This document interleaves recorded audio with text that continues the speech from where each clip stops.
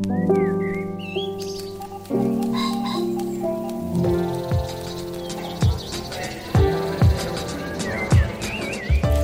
Stephen Metcalf, and this is the Slate Culture Gabfest. A Haunting in Venice kicks off the spooky season edition. It's Wednesday, September 20th, 2023. On today's show, Kenneth Branagh returns as Detective Hercule Poirot in A Haunting in Venice, the Agatha Christie-derived murder mystery. Also stars Tina Fey and Michelle Yeoh, and the city of Venice, let's not forget. And then Jan Wenner, the founder of Rolling Stone magazine, managed to disgrace himself 7 ways from Sunday in a recent New York Times interview. And finally, Naomi Klein, author of Shock Doctrine, No Logo, has written a new book about being repeatedly confused with Naomi Wolf, author of The Beauty Myth, and now something one hates to say it, but I think it's true, and Naomi Klein herself says it, something of a public embarrassment. Her new book is a meditation on selfhood in the age of social media and doppelgangers.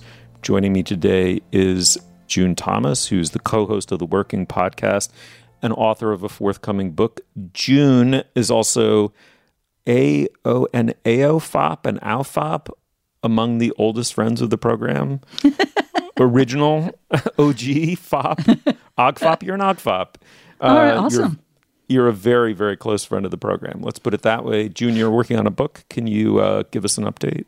Absolutely. My book is called A Place of Our Own, 6 Spaces That Shaped Queer Women's Culture, and it'll be out next May. We're very excited to discuss that next May. And joining me in the meantime is Dana Stevens, the film critic of Slate.com.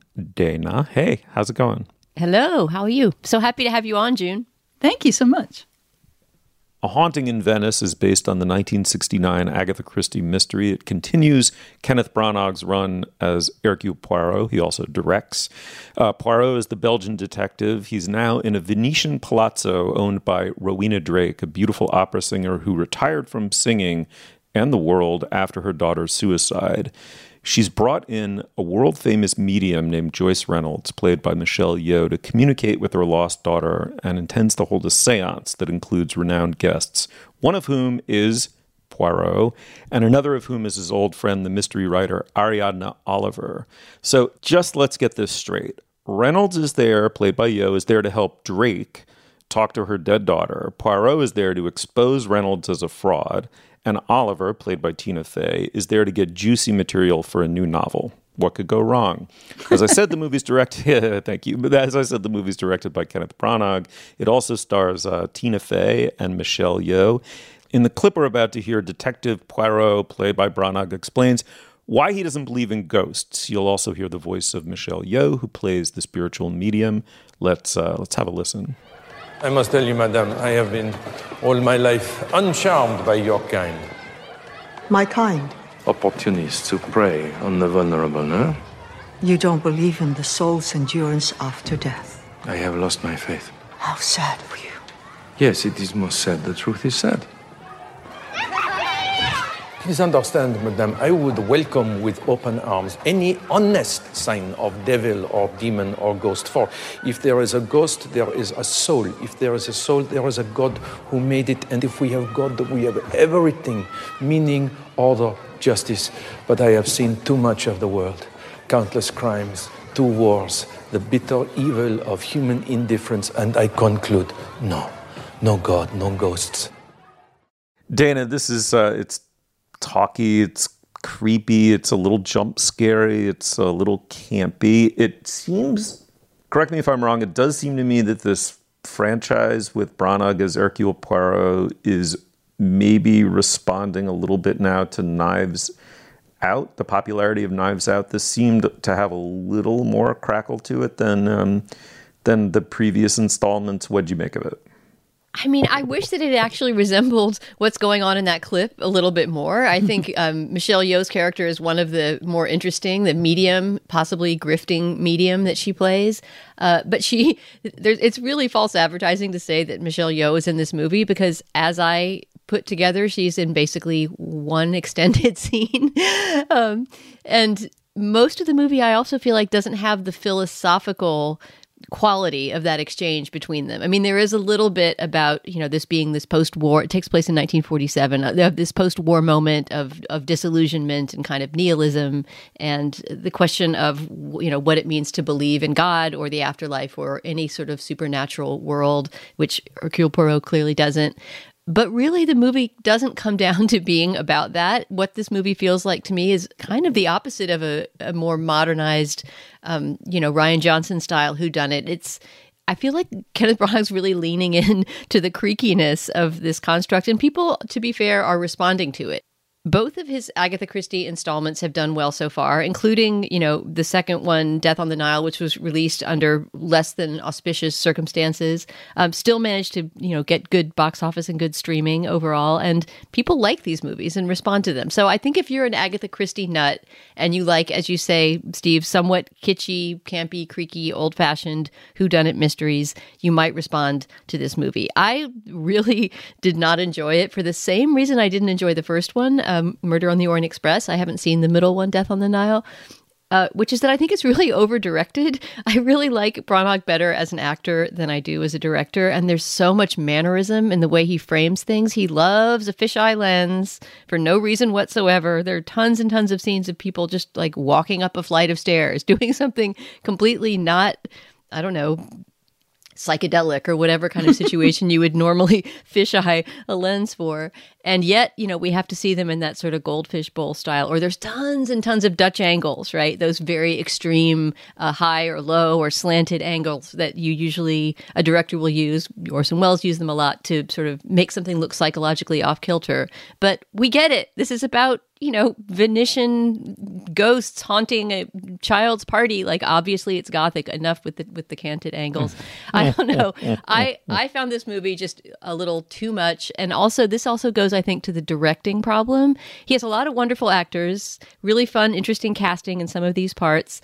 But a great director makes all the actors feel like they're in the same movie. And I don't think that either in the Orient Express film, in which Michelle Pfeiffer's performance, as I remember, was the standout, or in this one, does it feel like all the actors are in the same movie. I think Tina Fey feels really wrong as the part she's playing and doesn't seem to match in tone with the rest of the movie. Maybe that's all deliberate and this is supposed to be a postmodern mishmash or something, but I just found it as somewhat dull mishmash. That sounds very negative. I will say a couple nice things about the movie. Venice looks absolutely gorgeous, and you get a lot of armchair tourism, especially at the beginning and end. You could fall asleep for the middle hour of this movie and still see all of the best Venice stuff, because it's basically, before he goes into this dark mansion where almost everything takes place, and it is one of those closed mansion kind of movies, is the only time you see the outside world. But the outside world looks incredible. June, I'm curious what you made of this, and if you would maybe, if you tell us if you have any history with the underlying IP.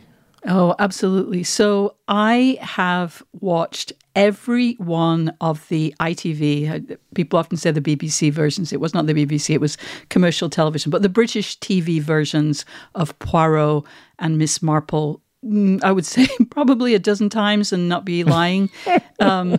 It is it's the go-to fare for our home. And I have to say, as much as this particular one I did not like, but I do think that, Branagh is using his mustache to try to distinguish himself from those other ones in a way that just isn't so. This is really just another standard version of the Agatha Christie Poirot TV show. You have the all-star ensemble cast, which is, a gift to a TV producer. You can have these big names that they just have to commit for however many days it takes. You have the Christie story, which is a good story. You have these great characters who are very familiar and very reassuring and put the world to rights. You have in this case, as Dana was saying, beautiful scenery that he really does show off very well in the images of Venice. But then this isn't a particularly interesting mystery. And then he spoils it completely by adding sort of second-rate horror. I mean, I don't watch horror movies, so, it kind of made me jump a little bit. But I don't think it's necessary, and I don't think it's going to work. Like, if you're trying to expand your customer base, I just can't imagine any horror heads, committing to go see a Agatha Christie movie. It's still like your grandma's movie, and I speak as someone who's old enough to be someone's grandma. It's your grandma's IP, and I just don't think that it's going to bring in those horror heads. So it's like, it's not a very good Poirot. It's not a very good Christie, and it's what I assume must be a very mediocre horror movie. So between the two things, know what I mean? Yeah, not a very good Knives Out. All that said, and I don't disagree with anything you two have said. I thought this one got off to a smashing start. I did think that the first 10 minutes of setup were beautifully delivered. His reason for being in Venice, the moment in his career, as you say, Dana, he's refusing his own calling as a detective in ways that I thought were sort of tartly and economically delivered, and kind of fun and funny. Into his universe comes Tina Fey. Here I disagree with you completely, Dana. I really liked Tina Fey, and I liked her character in this movie. That, to me, was the central relationship in some sense. Very quickly, the other thing I really liked about the movie is what I loved as a very young kid about Agatha Christie books is their very distinctive combination of comfort and unease. You have the comfort of the tiny English manor house melodrama with stock characters in a opulent setting, and into which comes this deep sense of unease that there's been a murder and probably will be another one. And then into this comes this very un-English figure, this kind of comically, Belgique figure who comes in to set the universe right. I thought what was cool about this one was how they took the setting and made itself a source of unease. It is a sealed off little universe in some sense, but in another sense, it's quite porous. There's water coming in continually. Water plays a very interesting, insinuating, and somewhat destabilizing role in the look and feel of the movie. It's gothic. It's overdone. Where it began to lose me is that you then have to fan service Agatha Christie fans. There's no way to keep this machinery revving without it. And at the end, what that means is sudden exposition about a super extended secret backstories that explain the presence of each one of these people, why they have a plausible motive. All of that felt suddenly very creaky and mechanical, rushed, expository, and kind of unatmospheric. And then, I don't know, at the end, Dana, my big problem is, and maybe I'm just no longer a credulous 11-year-old, but to me, Agatha Christie always delivered that, holy shit, that's who did it, how, what they did, huh? And in this one, that fell flat in a way, and that was too bad. But by and large, you know what? You know what the most important fact of this movie is? 1 hour, 42 minutes. Yes. Amen. I have to take issue with you there, Stephen, because I think, yes, in this kind of movie, it is good to have the Agatha Christie fan service. And I just didn't find that here. This actually isn't Poirot. Poirot, when he was in his retirement days, was very troubled. He was actually also in terrible pain that isn't visible here. Branagh's Poirot is much more of an action man than the other versions of the detective, I think. But, and they took liberties with Ariadne Oliver, in a way that is fine, and I also enjoyed Tina Fey, but so you've actually undermined that. And then I agree with you that there wasn't the reveal, there wasn't the ta-da, because first of all, it's not a terribly, it's minor Christie, but also they'd gummed it all up with all that second-rate horror stuff, and so I just think you couldn't do that fan service. And also, there's something that I think ultimately makes Poirot likable and somebody you want to spend time with, which is that he is often abused. He's very full of himself. He's very arrogant. He thinks he's the smartest person in the world, and he may be, but also he's constantly being talked down to. He's being, treated like an idiot child because he's a foreigner and because he has an accent. And that aspect is very hard to pull off when you are in, an international place that is not Britain, where, yes, he's a foreigner, but so is everybody else. So that element is missing. So I felt that for the Christie heads, they're going to be disappointed, and it seemed inevitable with this structure. Yeah, I appreciate hearing that background, June. I mean, I can only speak as a non-Agatha Christie nut, and I think ultimately, Steve, what you say is kind of the best thing about the movie. It's under 2 hours long. It's a solid piece of old-fashioned entertainment. It is sort of a movie to see with grandma at the mall over the weekend, but there's nothing wrong with that. We need those kinds of movies, too. Yeah, here. Okay, it's A Haunting in Venice. It's in theaters right now. Check it out. Let's move on. All right, this is the moment in our podcast where we typically discuss business. Dana, what do we have? Stephen, we have just one item of business this week. That is to tell our beloved listeners about today's Slate Plus segment. This week, June, Stephen, and I are going to be talking about cleaning, namely cleaning our apartments and how we make that task more enjoyable via listening. The New York Times recently ran a piece about the benefits of making a playlist for cleaning your apartment, and they actually suggested a playlist, which we'll discuss. But we're going to talk about what we do while we clean. Do we listen to music? Do we listen to podcasts? What other tricks and hacks we have to make the daily drudgery of cleaning go a little faster. If you're a Slate Plus member, you'll hear that segment at the end of this show. And if you're not a Slate Plus member, you can become one by signing up at slate.com/cultureplus. In exchange for your membership dollars, you get ad-free podcasts, you get bonus content like the segment I just described, and best of all, you get unlimited access to all of the writing and all of the podcasts on slate.com. When you're a Slate Plus member, you are supporting this magazine, our work, and the work of all our beloved colleagues. These memberships are really important for Slate, so please sign up today at slate.com/cultureplus. Once again, that's slate.com/cultureplus. All right, onward. All right, well, Jan Wenner is the founder and has served for most of its history as the editor-in-chief of Rolling Stone magazine. He recently came out with a book called The Masters, and it's a series of interviews. Its subtitle is Conversations with Bono, Dylan, Garcia, Jagger, Lennon, Springsteen, and Townsend. You might notice, as an interviewer from the New York Times did, that these are all white men. When in the course of the interview, Jan Wenner was asked about this, his answers were so gobsmackingly stupid, prejudicial, misogynist, and racist that within, I believe, about 24 hours, he was removed from the foundation board of the Rock and Roll Hall of Fame. I mean, he's effectively one of its founders and leading lights, and they have disassociated themselves pretty curtly from him, and with a very short statement. But as I said, why no Curtis Mayfield? Why no Marvin Gaye? Why no Joni Mitchell? On and on and on. His answers were preposterous. Then after the fact, on the page they were preposterous. After the fact, it turned out that there was audio recording of the interview that's been posted by the Times. Why don't we listen to a choice snippet? Insofar as the women, I mean, there were just none of them were as articulate enough on this intellectual level. Oh, stop it. You can't say that. You're telling me Joni Mitchell is not articulate enough on an intellectual? What do you mean? No. Hold on a second. I'll let you rephrase that. All right, thank you.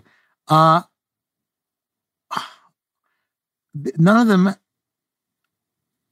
I thought, could get to Joni Mitchell, yes. I mean, let me just say, it's not that they're not creative geniuses. It's not that they're inarticulate, although go have a deep conversation with Grace Slick or Janice, please be my guest, or Cass Elliot, wonderful person. Joni was not a philosopher of rock and roll. She didn't, in my mind, meet that test, not by her work, not by other interviews she did. Not a philosopher of rock and roll. I mean, there's kind of a lot to unpack there, I guess. Beginning with, what kind of weird definition of quote-unquote philosopher, self-serving definition of philosopher of rock and roll he's clearly working off of here. Dana, I'm very eager to hear your reaction to this interview.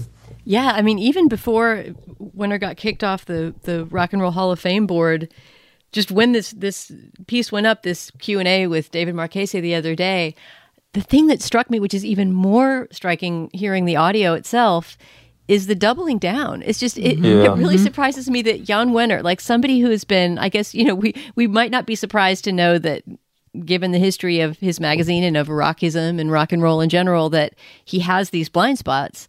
But the fact that he hasn't mastered the language to pretend he doesn't have the blind spots was what was kind of staggering to me. I mean, it feels like, I'm sure both of you recognize this, like in every comedy we see now, like contemporary satirical comedy, there's something about people's ability to deploy these tropes of, sort of wokeness or whatever to sort of like say the right things, even if they don't have the right motives, right? There's always that character who's sort of deploying, wellness terms or something to sort of hide their actual prejudices. Jan Wenner is not even able to do that. Like, he doesn't realize that he's digging his own grave with a giant shovel in this interview. And so he keeps doubling down. And in particular, the word that struck me that he uses probably 4 times in the printed version of the interview in various, as a verb, as a noun, in the negative is articulate, right? Which he doesn't even seem to recognize in 2023 is now just this shibboleth of, of non-recognition of the other, right? And it just made me remember when We Were Kings came out about Muhammad Ali, among other things. And I remember seeing it with my boyfriend at the time, who was of mixed race. And afterwards, we were talking about the movie and how good it was, and I used that word, in as praise of Muhammad Ali, just basically saying I didn't realize that this great boxer was also so articulate about politics, and he very gently, but he kind of dressed me down for it. Like, you probably don't realize this, but that word has a long history, and blah blah blah. He talked to me about that word and how it is so often used to sort of express surprise, that a person of color, or in this case, a woman, could have something to say. And I remember being embarrassed and a little defensive or whatever, but I sort of took that lesson from him. And that word has always stuck with me in that context as a word that people should be careful about using, right? And here is Jan Wenner, who is at a place in culture that is so much more visible and so much more at the intersection of all these questions about race and gender and creativity than I was as a grad student in 1996. And he doesn't know that yet. That just really, really struck me, right? I mean, he keeps on saying, like, Joni Mitchell's not articulate enough, and, Curtis Mayfield couldn't articulate this or that. So apparently the people who are in possession of this magical power of articulation all just happen to be white dudes in the history of rock and roll. But that's the thing, though, that was really shocking to me, was that he did know, I think. He did know, like, he says, we could have put a person of color, a woman in, for, I think he says, for public relations reasons. So, like, he knows he's done this. He's not sort of after the thought, somebody's pointed it out to him. He must have rejected, I would say, at least 100 times. Because even if you're Jan Wenner, your publishing company is going to say, this was not the first time that somebody pointed this out to him. But to use a word he uses in the interview, entitled. He says at one point, so what? I'm entitled. And, that's another word that he utilizes in many ways. He knows better. He just doesn't care. And, in some ways, if he wasn't Jan Wenner, it would be, again, not okay because it's misogynist and racist, but as we get older, we all kind of, stick to our tastes. Our tastes become very, not necessarily like intensified. We don't change them. And that's what's happened to him. But he's not Joe Schmo, as we know, because he's been, he's twice had in-depth interviews in the New York Times over the course of 2 years. But he was a gatekeeper, perhaps the most important gatekeeper in music. And he doesn't give a shit. And he knows, he recognizes, and he dismisses. That's the thing to me. It's exactly what you say, doubling down of saying, I know this is out there, I really do, but I just don't care. That is just astonishing to me.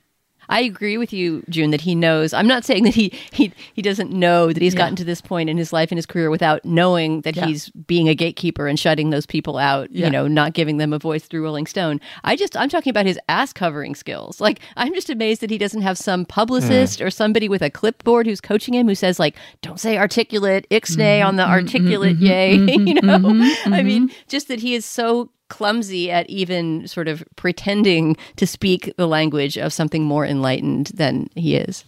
Yeah, it's just the ultimate okay boomer moment, right? It ought to be pointed out that in 1970, as someone did in a piece about this, that the feminist critic Ellen Willis called Rolling Stone viciously anti-woman. So the history here runs deep. It's not just Wenner's senescence speaking. So a number of years ago, I read my friend Joe Hagen's biography. It's very of Wenner. It's very, very, very good. It made Wenner unhappy, which is one clue that it's a truth-telling biography. But when you look at the legacy through the lens of Hagen's superb book, it's that rock and roll before Rolling Stone and before the 60s was music quintessentially for teenage girls. They comprised the dominant part of the buying public for it. And in the course of the 1960s, it got made over into music for teenage boys. And Rolling Stone played a critical role in that, in part by elevating to the status of rock gods these very people. I mean, virtually all of them, except for Springsteen, I think, and Bono, originate in roughly that time frame. The point here is that, and in doing so, it became gender politics being what they are, it went from frivolous to being serious music, and enormously self-serious music. So if you really want to look at what the key contribution Jan Wenner made to the culture is, it's that general tone and attitude of incredible self-seriousness. So the big, sort of basic attitude of mindless irreverence towards the establishment and mindless reverence to rock and roll really is what Wenner's legacy is. And this idea of a canon, this canonical, this canon of the best of the self-serious rock and roll music is represented here by exactly these 7 figures. What I find most interesting is that, of course, his standard is totally circular. Many of these people, I would say Springsteen especially, learned to talk this way about rock music because of the way what they were doing rather unselfconsciously and often quite inarticulately was being endlessly reflected back to them by these adulating and in some instances outright cynical journalists, most of whom wrote for Rolling Stone or one of the, magazines. I really love Bruce Springsteen. I've loved him for 40 plus years now, more. I will go to my grave with very mixed feelings about him. I have the embarrassment you feel for something that you liked a little too much when you were 12 or 13 years old. But I also, in the end of the day, really revere in totality what he did. Bruce was an astonishingly inarticulate advocate for his own music up until Rolling Stone, and particularly a writer at Rolling Stone named Dave Marsh, got a hold of him and began writing biographies about him and hagiographies. And I watched in real time as what Marsh was saying about him at Rolling Stone got incorporated into Bruce's self-understanding as an artist. As Springsteen became the quote-unquote articulate person that he is today, which he is about his own music and its significance. The point is, it was the initial act of exclusion by which these, young white male adulators saw themselves in Pete Townsend, Jerry Garcia, Bob Dylan, the Beatles, on the Rolling Stones, and on, and didn't see a piece of themselves in Curtis Mayfield, Marvin Gaye, Joni Mitchell, on down the line. And so who's in the room initially changes how everyone thinks and speaks. Diversity is a social good in and of itself, but it's also a seed that flowers and flowers and flowers. And so there's something deformed at the level of the seed here, going back to the early 60s. Yeah.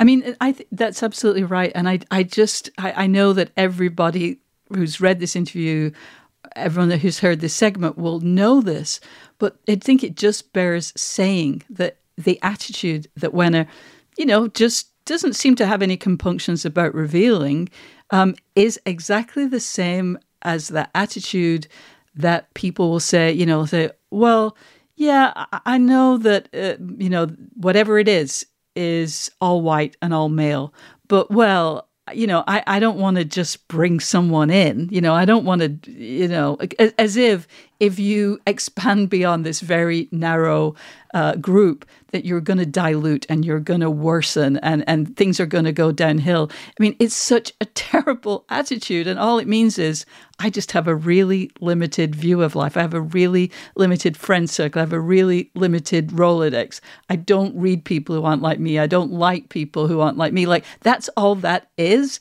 And for someone like Jan Wenner, it shouldn't come as a surprise. He's a guy who likes to show his ass and has done it over and over and over again. And it's why we still, interview him, I guess. But it's it's depressing, but it's also, in a way, I think, it's a good reminder. It's a good, like, these aren't conspiracy theories. This is a very widely held view, and it's good to just have it put out there. Yeah, it's true. That's why it's a really good thing that David Marchese pressed him to the extent that he did, because there were a million outs, right? I mean, that was another funny thing watching it. There were so many moments that he could have basically sort of shrugged and said, what are you going to do? I'm of my generation, call me a misogynist, but these are my benchmarks, and that's all I have to say, right? But because he had to try to find some greater reason and have recourse to this abstract idea of articulateness and be a philosophy philosopher himself, right? Yes. That's where he dug his own grave. So congrats to David Marchese on just giving those extra little pokes that made him really, truly just get out the flag and start flying it. Yeah. Yeah, absolutely. Okay, well, the interview itself is called Jan Wenner Defends His Legacy and His Generations. I'm glad, Dana, you shouted out to the, really the guy who conducted it brilliantly, David Marchese. It's in the New York Times, September 15th. Obviously, you'll just find it online. But check it out. When this is one of those ones we really would dig getting an email from you and getting your reaction to this, if you have one. All right, moving on. Okay, well, Shock Doctrine, No Logo. These are books that try to anatomize and understand contemporary capitalism and how it pervades, but also shapes us, makes us who we are. They're very suspicious about how we self-commodify, how we shape a self to the dictates of the market. Their author, Naomi Klein, has found herself in an unusual position. Her own brand self, as she puts it, her public self, is being violated, misunderstood, arguably degraded by a simple enough confusion between her, Naomi Klein, and another writer, Naomi Wolf. Naomi Wolf is roughly her age and demographic profile. Of course, they share a first name. Wolf is the author of The Beauty Myth, a highly regarded feminist book from the early 90s. But over the past decade, she's become a public conspiracist and something of a public punchline. So the piece in Vanity Fair was titled The Other Naomi by Naomi Klein. It's in the August 15th Vanity Fair. Her new book is called Doppelganger, A Trip into the Mirror World. We've read extensive excerpt from it, plus a ton of other related material, including interviews with Klein. June, let me turn to you first. This is, how to even describe it, right? Like, if you're allowed to say the word mindfuck without, embarrassing yourself or others, it really is kind of a weird mindfuck. I mean, she's been mistaken in my own mind over and over again. Yeah. And I think what she's done is actually quite deft, which is she's taken this weird, idiosyncratic, almost urban, legendish fact of her life, and she spun out, I think, a rather convincing theory about self and other in the age of the internet. What do you make of what we read in this situation? I went through a similar journey, Steve. At first I thought, okay, I've made that mistake. I guess she's written a book about that. And it appears from this long excerpt and from the interviews that, no, that is the jumping off point, as you might say. Yeah. That this happened, this made her, really dig deep into this phenomenon. And in even reading, spending an hour or so reading this material, I went on my own similar journey.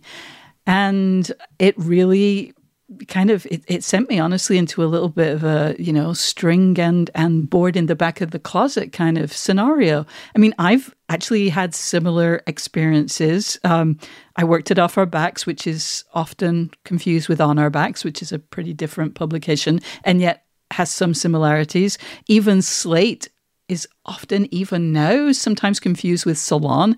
I mean, you would think that would only happen in 1998, but only a couple of years ago, I got a card, a membership card from an organization I'm a member of, and it said June Thomas, and then it said Salon.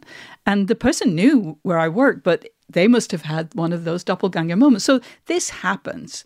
But I think that's only the start of it. Like that's just where you think, okay, this is an easy step. But as soon as I thought about it a bit more, it made me realize how when things are close to you, that's when it gets really hard to dismiss them. So, for example, I'm now here in Britain. I find it very destabilizing that people here in Britain, at least, more than in the US, there are people who are very much like me. They might look like me, I don't know, but I would say they're progressive, they're maybe even radical, and they're transphobic. And that really freaks me out because it's much easier to say, oh, those people, those Republicans, those right-wingers. When you can't just dismiss people that way, it's much harder to understand why people have a very different view of humanity. It's not about politics necessarily. They might even dismiss a whole, part of humanity that, are very beloved to you. And that's really destabilizing. And that really made me think that Klein was really onto something and something really quite profound. Mm. When I first heard about this concept of a book, that one Naomi wrote about the experience of being mistaken for another Naomi writer, it sounded like a joke, like a punchline, like that's a really funny idea, but how could you sustain that for an entire book? And what seems quite interesting about the project is that she herself wrote the book beginning with that same sense of unsureness about whether, this was a larger phenomenon than just a personal anecdote. And it just seems like what she's done with it is quite fascinating in that she's turned it into a reflection on uncanny doubling in our moment, in this 21st century political moment. So she talks about, for example, red pilling, which is essentially the experience that the other Naomi Wolf, has gone through in the past few years. Namely, after, and I don't know if you guys remember this event, but after Naomi Wolf, the other Naomi, wrote an entire book about a sort of historical series that of was events in based Britain. on her PhD thesis. I didn't realize that. Well, maybe you know the story better than me, June. So tell us how this happened. Her book was essentially debunked in real time during an interview in which the journalist interviewing her pointed out that a key phrase that she was basing her entire argument on had been misunderstood. I don't think any of the executions you've identified here actually happened. Well, that's a really important thing to investigate. What is your understanding of what death recorded means? Death recorded. Her book had to be withdrawn by the publisher, as Naomi Wolf's did, because of this flaw in her research. Did I get that right, June? Absolutely, yeah. Yeah, that's exactly the story. And Naomi Klein traces in her book the way in which, I think it's sort of her thesis, but it seems like it makes sense that the shame of that experience, which she does empathize with, and it's hard not to as a writer, even if you really disagree with, the person who wrote that book, that experience of being publicly shamed and having her book withdrawn sent her down this kind of spiral of, being somebody who was suddenly aligning with strange right-wing theorists and appearing on Steve Bannon's podcast and, becoming somebody who went from a conspiracy theorist in a sane way to a conspiracy theorist in a less sane way. So it sounds like what Naomi Klein, now we're back to our author Naomi, what Naomi Klein's book is trying to do is look at these moments where, where there's a kind of a mirror relationship with someone whose politics or worldview might be wildly different than yours, but, who at a certain point just diverged from something like where you are. And that's all sounds very abstract, but I think what seems like the powerful part of this book is that she turns that into an actual argument. And that makes me really want to read it. Yeah, me too. I'm not just impressed, I'm blown away by the excerpt that I read, and I'm now fully intend to read the whole book. A number of things. One is that it's a closeness or affinity, a nearness that produces the dissonance. And if they were more distant figures from one another, if they were very unalike, the dissonance wouldn't happen. The confusion probably wouldn't happen, but if it did, it would be relatively harmless. They both write about a world gone horribly wrong to the advantage of a tiny elite. So there's like a yin and yang. There's like that dram of paranoia in Naomi Klein's work, which I admire. I actually think she was one of the very first, most interesting and provocative theorists of what became widely known as neoliberalism with shock doctrine. She was very early to that. And we live in a world in which that kind of paranoia is justified, right? The sort of 70s, classic 1970s movie now is our reality, which is you can't possibly assimilate into your own understanding, given your distance from power and the totality of how it pervades our own lives, who exactly is in charge. And exactly how they're achieving their ends. But it's no longer possible to be naive or take a kind of faux optimistic response to it and say, well, nobody is, or plus ça change, it was always like this. Something is characteristically different. And the difference is one of them has kind of completed the horseshoe movement of politics. She's gone so far left that she's now right. And she's exited the world of evidence giving in some important respect. And the fact that Naomi Klein is candid about why that's productive of a certain kind of shame, and then very introspective about what the implications of that shame are for her, as someone who has really tried to understand how self-branding is a degradation of human self-understanding and self-presentation, because she admits her brand is being degraded here in some sense. And yet she spent so much of her life, as she says, as a pedagogue, creating a dialogue with much younger students about what the line is between you and brand you. And I'll just say very quickly, June, what I find powerful about that. It's not as though the specter of Warhol, which I do think hovers over everything that's come since roughly the 70s or early 80s, isn't a real one, right? And that specter says to us, it sort of whispers in our ear, there is no difference between you and brand you. And that's, if you're someone built like me, that's a devilish voice that you have to fight off and ignore. Again, for that same double reason. It's not because I just find it repulsive and unthinkable and a non-starter, and I clearly have a solid enough sense of self that it makes no inroads inside me, but because I'm vulnerable to it, right? I understand the appeal of becoming what you are in the eyes of public others, or wanting very badly to give in to that desire to have an inflated self in the estimation of others. And so it's not, and I'll just conclude by saying, most admirably, this isn't a book or an argument that Naomi Klein has made with answers. It's really just a series of endlessly fertile and interestingly, like flashes of understanding for being so indeterminate and so open about her own ambivalences. Yeah.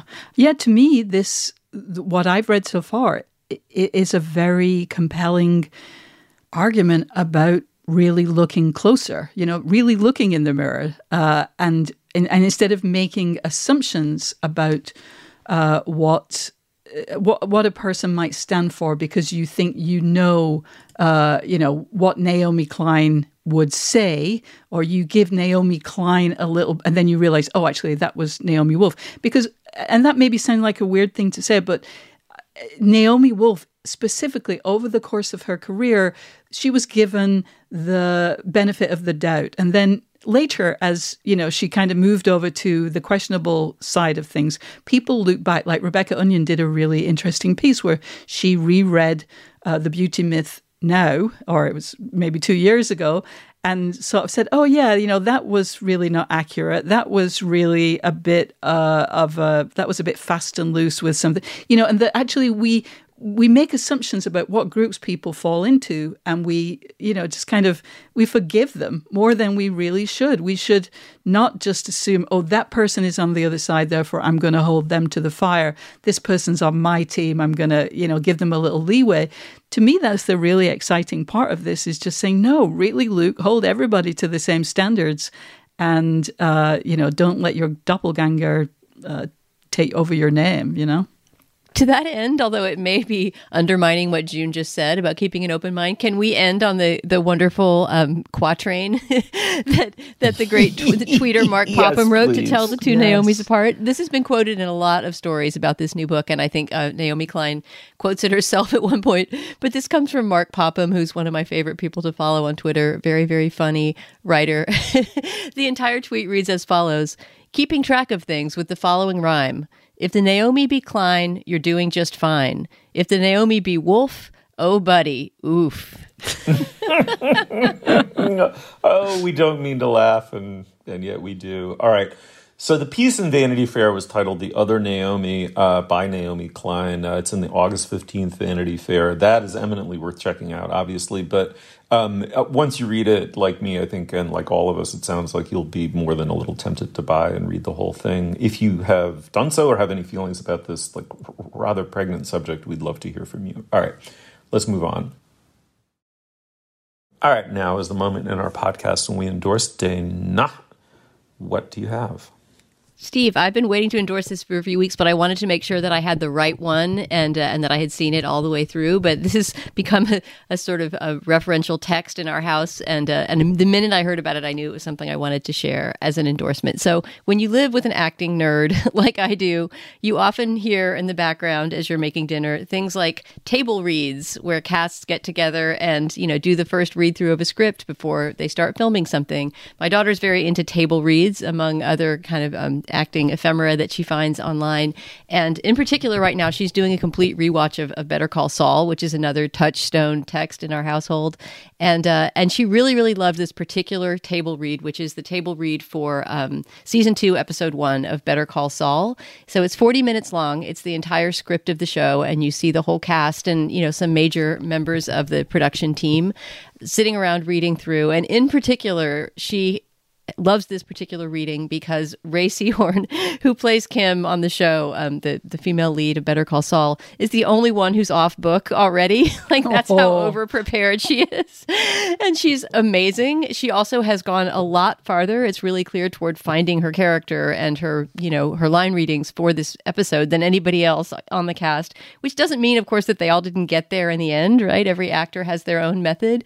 But if you really want to see the Lisa Simpson side of Ray Seahorn, she is so fantastic and never even glances at her lines during this entire 40-minute table read. And if you know the show and you know the episode, it's really fun to see it come just from the start to go from the page to life. There's a couple other Better Call Saul table reads on YouTube as well, but this particular one that I'm recommending is season 2, episode 1. The title of the episode is Switch. We'll put a link to it on our show page. I had no idea that such things were available on YouTube or anywhere else. That's amazing. I mean, it's sort of catch as catch can. I think there's only 3 or 4 total ones for Better Call Saul, and there's a couple Breaking Bad ones too. And I don't know why some are recorded and some aren't, or is it if it's part of a promotional thing, or obviously they had to give permission for it to go up on YouTube. So it's very unsystematic. But if you go down enough rabbit holes, you can find quite a few table reads for major shows online. Oh my goodness, that's amazing. And then as a young actor in training, to compare, this inchoate with the final it's just always enlightening regardless of what the medium is. That's amazing. That's really cool. Yeah, I mean, I recommend in general, if that sounds intriguing to you, go after, table reads for things. It's surprising how often you can find, but it is still fairly unusual to find an entire one, not a little clip that was filmed for a backstage documentary or something, but, just a stationary camera filming the entire table read, and that's what this is. Wow. Yeah, very cool. June, what would you bring us? So of late, I have been reading reviews of Walter Isaacson's biography of Elon Musk. It's a book that I don't want to read, but I have been enjoying the interpretations of how you spend time with someone like Elon Musk and either become effectively ensorcelled by them or resist them or, just kind of deal with your feelings for people who, let's just say, are not universally beloved, maybe sometimes quite reviled. And I just always have had a soft spot for biographies of unpleasant people. And I just want to recommend one specifically that I recently read.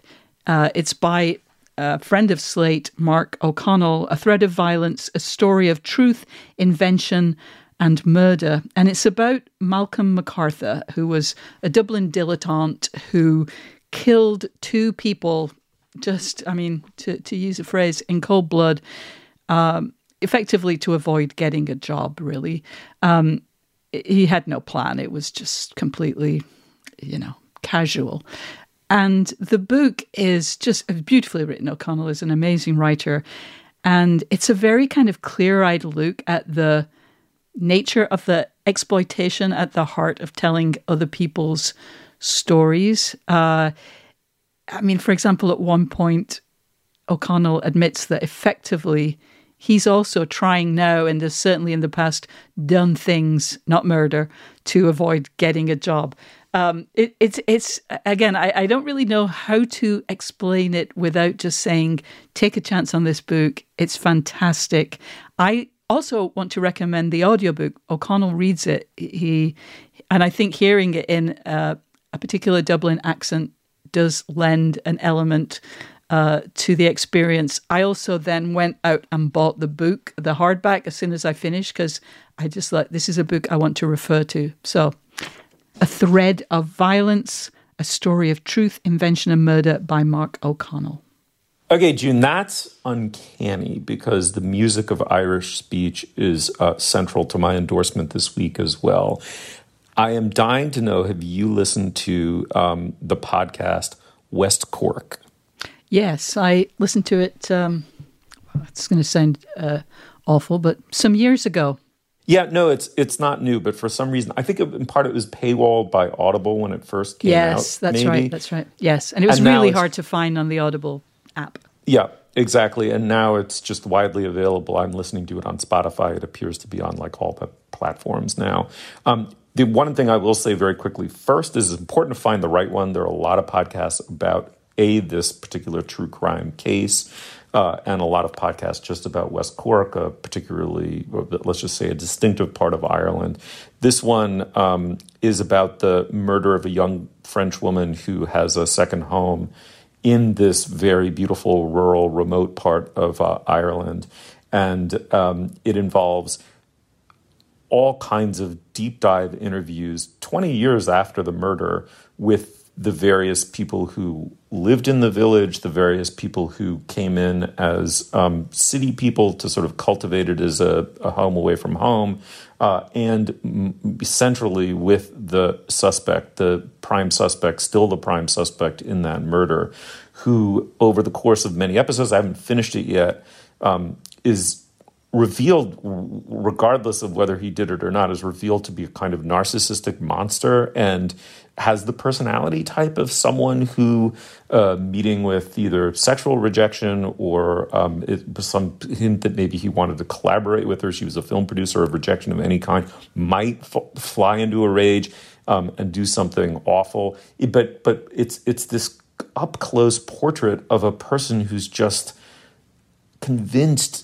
that he's a different person than he really is. And in order to maintain that illusion to himself, you know, even if he didn't commit this horrendous crime, the contortions and the oddities and the circumlocutions and the defensiveness necessary to sustain it. So as a portrait of a community, it's remarkable, a small rural community where everybody knows everyone else's business and in which a wretched tragedy unfolds, and as a portrait of this person up close.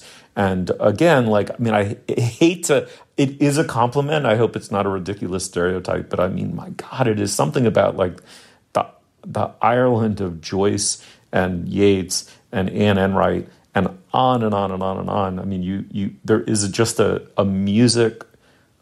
These people do not know how to speak in prose. I mean, I really don't mean to be like I hope that doesn't sound condescending. It's really meant with admiration. There's like a thought, speech, and music go together. It seems like in this particular disposition that the beauty of the descriptions and the intimacy of the descriptions of these third parties to this horrible event are just extraordinary to listen to. It's called West Cork.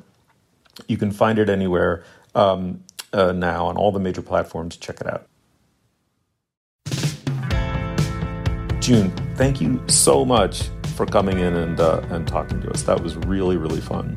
Thank you so much for inviting me. It is always a pleasure. Come back soon. And Dana, always a pleasure. I thought this was a really fun show. Yes, it was so nice to have June, original ultimate fop of the program, back again. There it is, exactly, the outfop. You'll find links to some of the things we talked about today at our show page. That's slate.com/culturefest, and you can email us at culturefest@slate.com. Our introductory music is by the composer Nicholas Bertel. Our producer is Cameron Drews. Our production assistant is Kat Hong. For June Thomas and Dana Stevens, I'm Stephen Metcalf. Thank you so much for joining us. We will see you soon.